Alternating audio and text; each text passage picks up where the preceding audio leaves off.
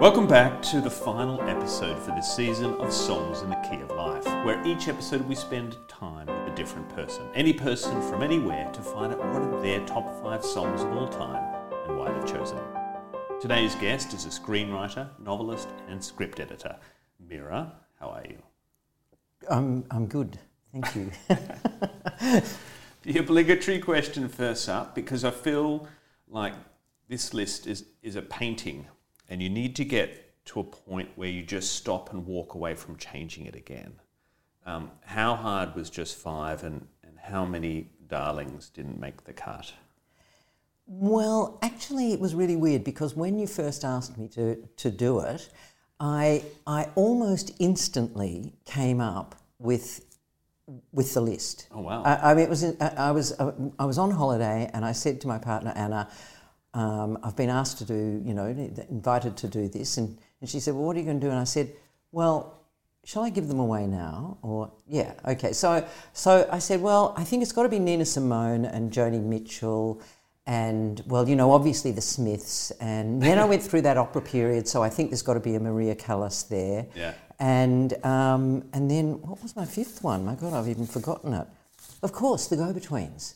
So it was actually pretty easy, and also almost immediately in my mind, I worked out what the order was, and it was really autobiographical. So it was really a chronology of events and things that had happened to me that made those bands and that music sort of significant and symbolic of something in my life.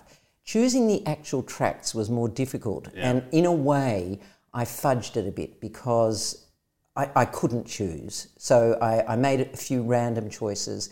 It was really the artists that sort of were the important things for me. I mean, I love the tracks that I've chosen, but I wouldn't say necessarily that they were the absolutely all-time favourites. It's just too hard. Yes, well, you can't choose perhaps all-time favourites, but you're happy with the selection. I'm totally happy with the selection. Great. All right, well, let's kick off with the first one and sort of the story behind why it's the first, but why this artist as well. Okay, so Nina Simone, and the track I chose was I Ain't Got No / I Got Life. So it's a sort of a compilation actually, or a mashup of 2 tracks that were in Hair, in the musical Hair. Oh, I didn't know that. Okay. Yeah, actually, I didn't even know that. I had to do a bit of research for this, and I discovered that was the case.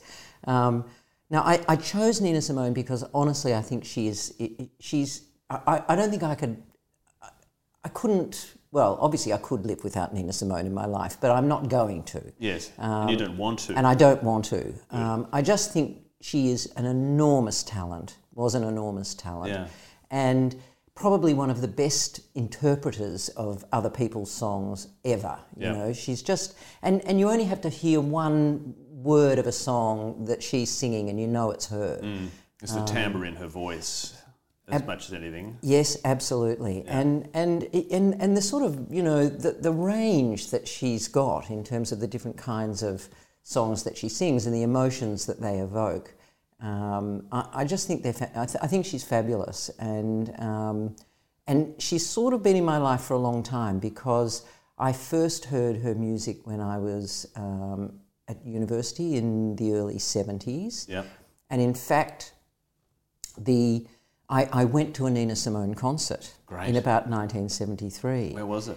Well, this is the interesting thing. I went online to see if I could find where that concert was. I was thinking, was it at Festival Hall? It might have been, although Festival Hall is a pretty big venue, and I don't know how big Nina Simone was in the early 70s. The St Kilda Crystal Ballroom, maybe? Well, maybe, but the interesting thing is I could not track it down, and there's a reason for that, I think, because this was the Nina Simone concert that Nina Simone came on. She was late, and the audience began to get rather rowdy, and there was a lot of slow clapping and calling out and feet banging. Eventually she came on, and it was clear that she was in an absolute fury. So she berated the audience for being so rude.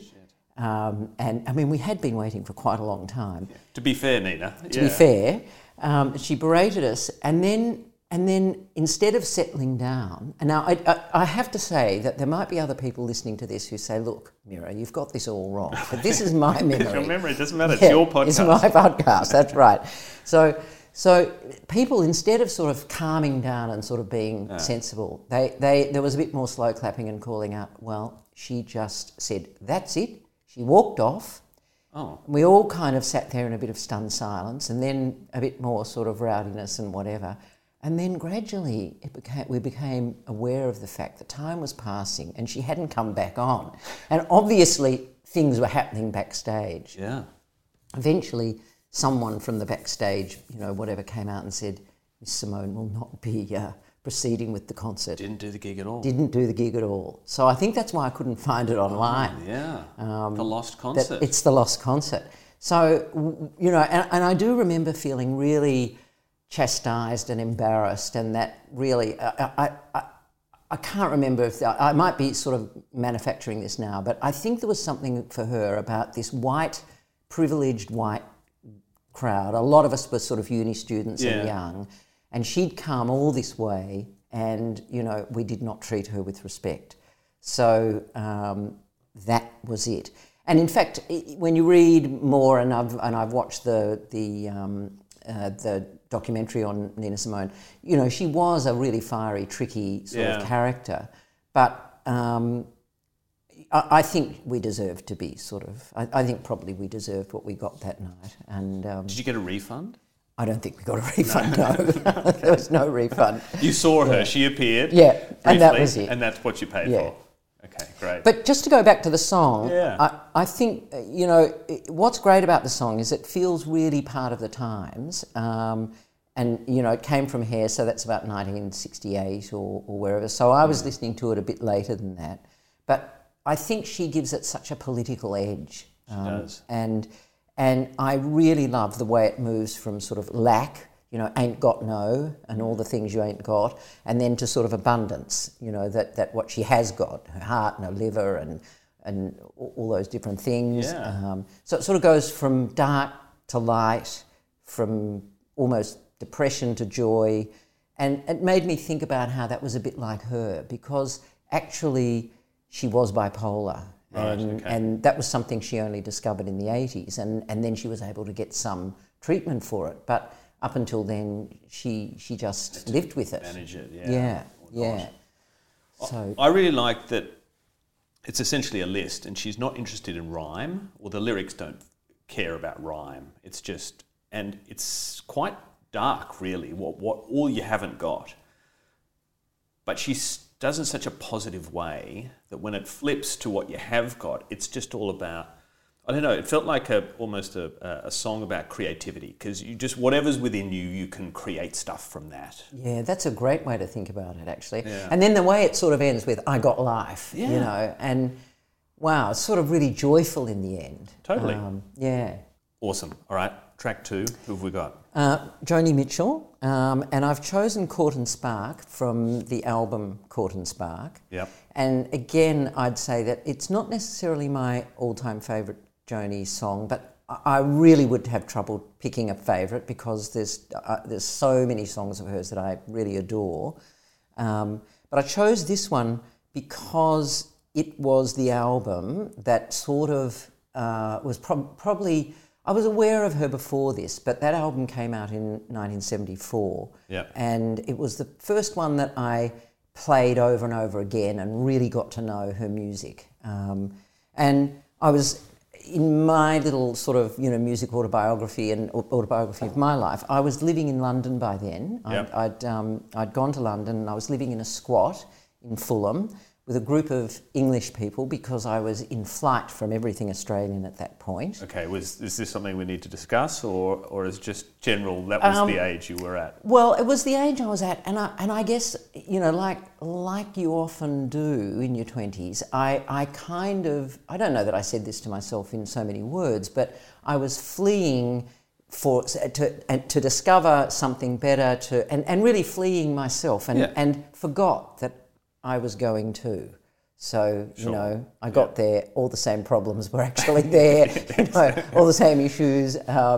But just a different currency. Exactly. But being in London, a place where nobody knew me and I had to make new friends, and it was incredibly freeing. And also the other side of freedom is like you fall down a big black hole as well. So it was both fabulous and awful, which is really my 20s, I think.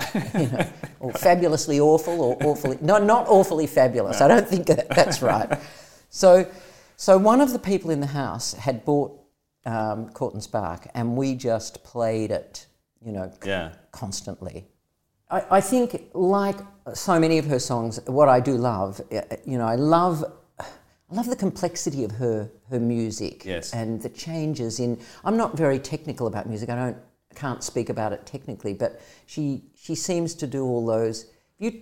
There's a lot of vocal dexterity. With she just follows different intonations and moves around. She doesn't keep to the same pattern. Absolutely, and that's really fantastic. And her songs really delve into deep emotions, I think. Both the way they're structured, but also the lyrics. Absolutely.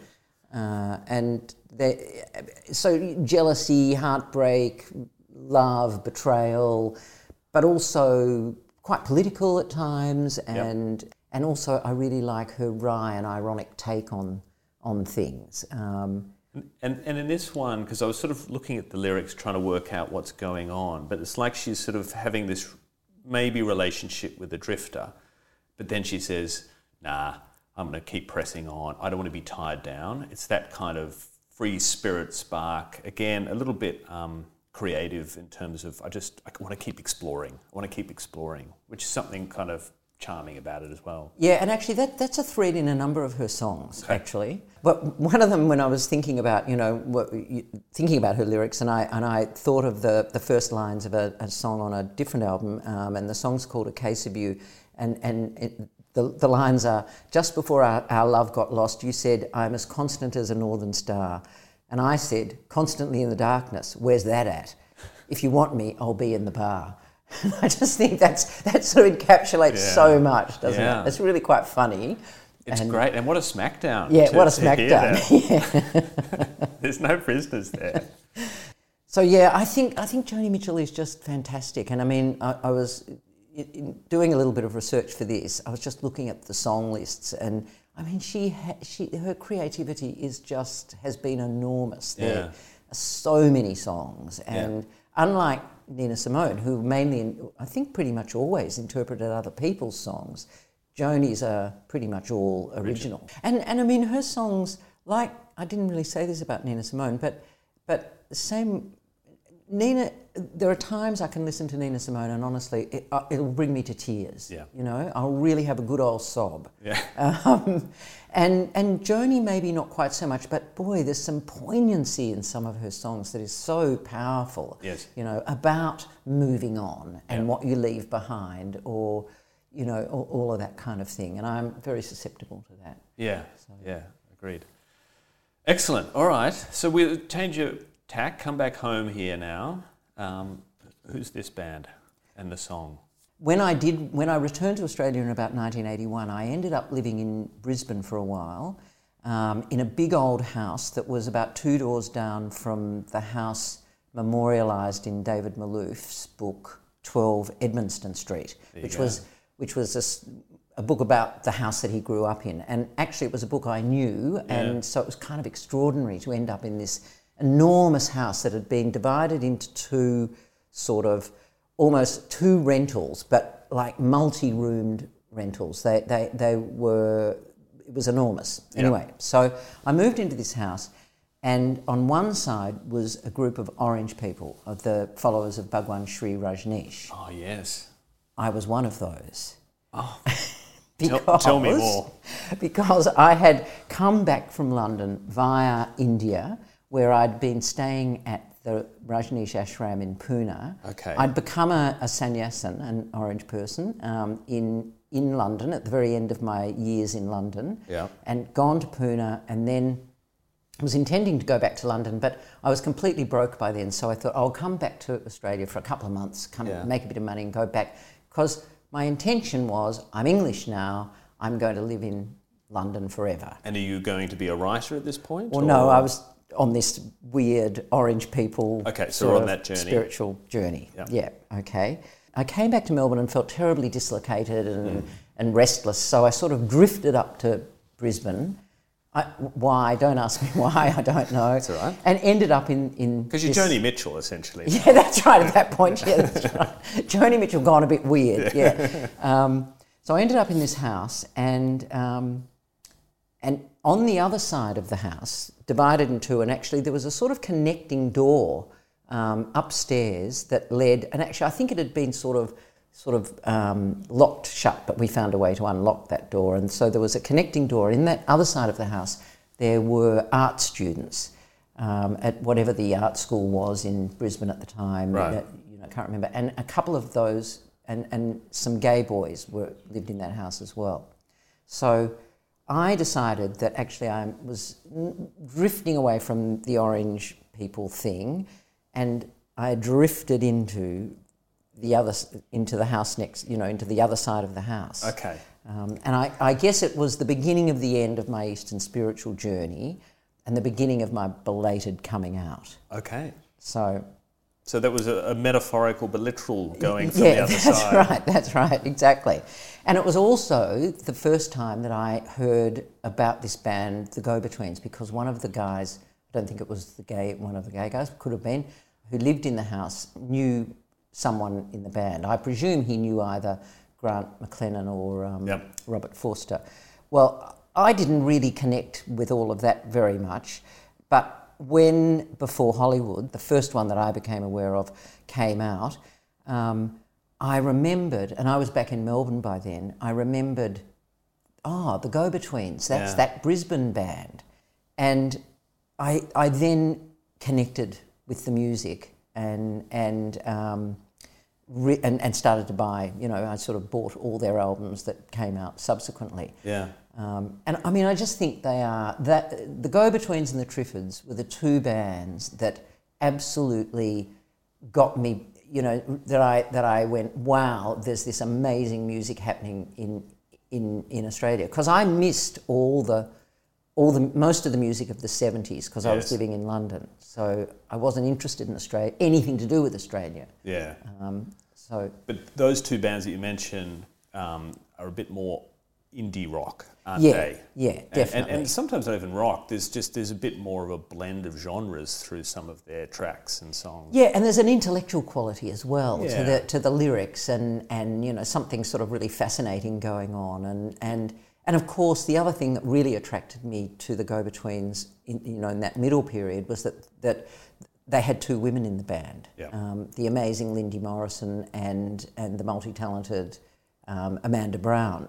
And I think this song, Was There Anything I Could Do? I could have chosen all kinds, but there's a terrific violin solo by Amanda Brown in the middle of that song. Yeah. And that's fabulous and was so unusual. Yeah, again, takes it out of the traditional rock band and something more interesting, more different. Yeah. I still listen to the Go-Betweens a lot, and, just apropos of my little guru story here, I did think it was quite apt, even though I hadn't even realised it until I re-looked at the lyrics. In the middle of that song, there's the lines, she came down from the mountain, said goodbye to her guru, she went back to her room, lost herself in voodoo. So, well, that's almost word for word, isn't it? Yeah, that's right. Wow, well, you had to choose that track. Yeah. I mean, they had that massive hit, Streets of Your Town. Yeah, and I almost chose that because it is a terrific song. Yes. Yeah. But I think this one is, probably less known, but still one of the hits and a great one as well. Yeah. I mean, it's so, everybody says this about the Go-Betweens. How did they not hit the big time? How do they not make it? I don't know the answer to that. But what a fabulous band. And actually, Kriv Stenders did a doco on them a couple of years ago called Right Here. Yes.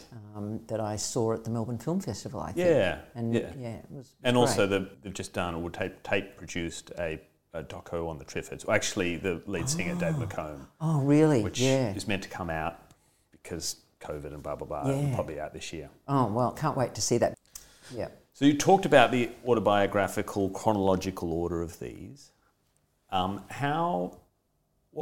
did it make What was it like recalling this, like the stories behind the music, like being forced to go back in time? How did that make you feel? I really liked doing that, actually. Yeah. I mean, I'm actually writing my second novel at the moment, and it's set in the London years. Okay. And it's fictional, and it's getting more fictional by the minute. So I've sort of been back in time a lot recently anyway. Yeah. But doing this was, it was really great. I really enjoyed it. And also thinking about the trickery of memory, because honestly, there are things that I'm telling you that, if there was someone there who could say, well, I know everything about your life, and there'd be a lot of mistakes. I know. But also that's only their version as well. Yeah, so that's who's true. to say that they had the lock on truth? Yeah. But no, I've really enjoyed it because, and it did make me remember a few things that I'd sort of forgotten about too. Like when I first chose the Go-Betweens, I was sort of thinking, oh, well, what's the story about the Go-Betweens? Because in a way I had stories about everything else. Yeah. And I thought, oh no, of course. That's when I was living in Brisbane. That's a huge part of your life. Yeah. Amazing. All right, so we're going to take a big kind of turn here. Yeah, we are. But a really good one. And it's our first opera for the season. So tell us about this track. Okay, so Visitate is an aria from Puccini's Tosca, and it's a very famous aria. Yep. And I've chosen the version that I know best is the one where Maria Callas is singing it. I was absolutely ignorant about opera until in my chronological sort of order. Where are we now? We're sort of we're about the same period as I got into the Go-Betweens, really, about the mid 80s. Yeah. And I knew nothing about opera, but for some bizarre reason, I started listening to a show that was on ABC Radio, one of the ABC radios called Singers of Renown, presented by a guy called John Carger, who'd been doing it forever. And I think it was because I was living in a shared house in Melbourne and someone else in the house used to listen to this on it. I think it was maybe even on a Sunday morning. Yeah. And so I just happened to listen to it, and I must have heard a couple of Puccini arias from Puccini operas, and I realised just how fabulous it was, just how listenable it was. Because before that I'd always just thought, oh, opera, it's people sort of screeching and ridiculous stories. Yeah. And, I was pretty ignorant. Melodramatic. Yeah, melodramatic. But it was really listening to the Puccini operas, Madame Butterfly, La Bohème, Turandot, Tosca, and in a way I've never really branched out all that much further. I mean, I can listen to Verdi and Bellini, and I mean there are other sort of mainstream classical operas that I really like. But it was really the Puccini operas that were most accessible to me and so fabulous. And of course, listening to Maria Callas and kind of then knowing a little bit about her own story and the drama of her life, I don't know, it was just really fell in love with it and was quite obsessed. And I actually used to go to the Victoria Opera and the Australian Opera. I had a period around that time where I went to the opera quite a lot. Yeah. And it was really, it was fantastic. I've sort of stopped listening to opera, but in a way, coming back to it now, I'm feeling like you're ready to go again. I'm ready to go again. Where does it take you? Because you go through the tracks and and then suddenly you're absolutely transported by her voice and the music and so forth. It's completely different. Kind of reminds me of that scene in Shawshank Redemption, right, where he's locked away and he plays a song from The Marriage of Figaro over the loudspeaker to all the prisoners, and he has that spiel about being transported, and for a mile they were free, and for a minute that, that's what it does. It just completely takes you away from whatever you're doing. Yeah, it absolutely does. And in a way, because you don't have to understand the language, because, I don't speak German or Italian or whatever, so you get the gist of the story of Tosca pretty quickly, and you understand what's going on. But it's pure emotion. And I think if you look at all the all my favourites, if you like, they've all got an emotional quality to them. Yes. And certainly that's what hooked me into opera, I think. Yeah. Falling in love with the unbelievably romantic, tragic, intensely lyrical music is what I made a note to myself about, and that you don't have to understand the plot, the language, or anything to be moved by arias like Visitate. I love the fact too that those first lines is of the aria. I lived for art. I lived for love. So that kind of says that quite resonates a for you. That resonates as well. Yeah. I guess what you're saying ultimately is you need for a song to really get its hook in, it needs to have emotional connection as well as the sound, but through the sound, but also the lyrics, and then the story is built around that, perhaps. Yeah, I think that's really true for me. It's not to say that there isn't other kind of music that I connect to, but for me, it is about having an emotional response is absolutely crucial. Probably that's necessary as a writer of drama. Yeah, I mean, it's really interesting. What popped into my head then was a fun fact, if you like, which is that Freud hated music. Right. And I think for that reason, he didn't want his emotions to be stirred up or well, I'm making that bit up, but. No, but But I always found that really fascinating. I think that works. Yeah, and I always found it fascinating because I think Freud was a genius, and whatever other complicated things you might think about him, he changed the world in a lot of ways. Changed so much thinking about how who we are and how we work, if you like. Yeah, and that he hated music. So anyway. Maybe it was an occupational hazard for him. Yeah, maybe. All right, we've got one more track.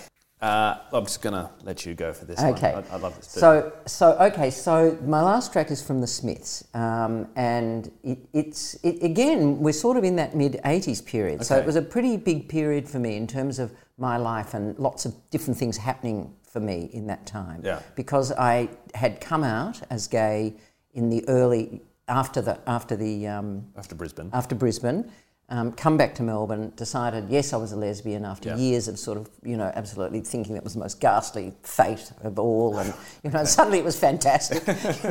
Great. That's, like turn on a dime, as they say. And so the Smiths were really happening at that time. Yeah. And so first of all, a disclaimer, because if I'd known that Morrissey was going to turn into a right-wing lunatic and a racist, I mightn't have fallen so much in love with the Smiths. But back in the mid-'80s, we didn't know that. Yeah. And actually the band seemed, to me, to be wonderfully original and really unlike anything I'd actually heard before. So I was absolutely hooked. Yeah.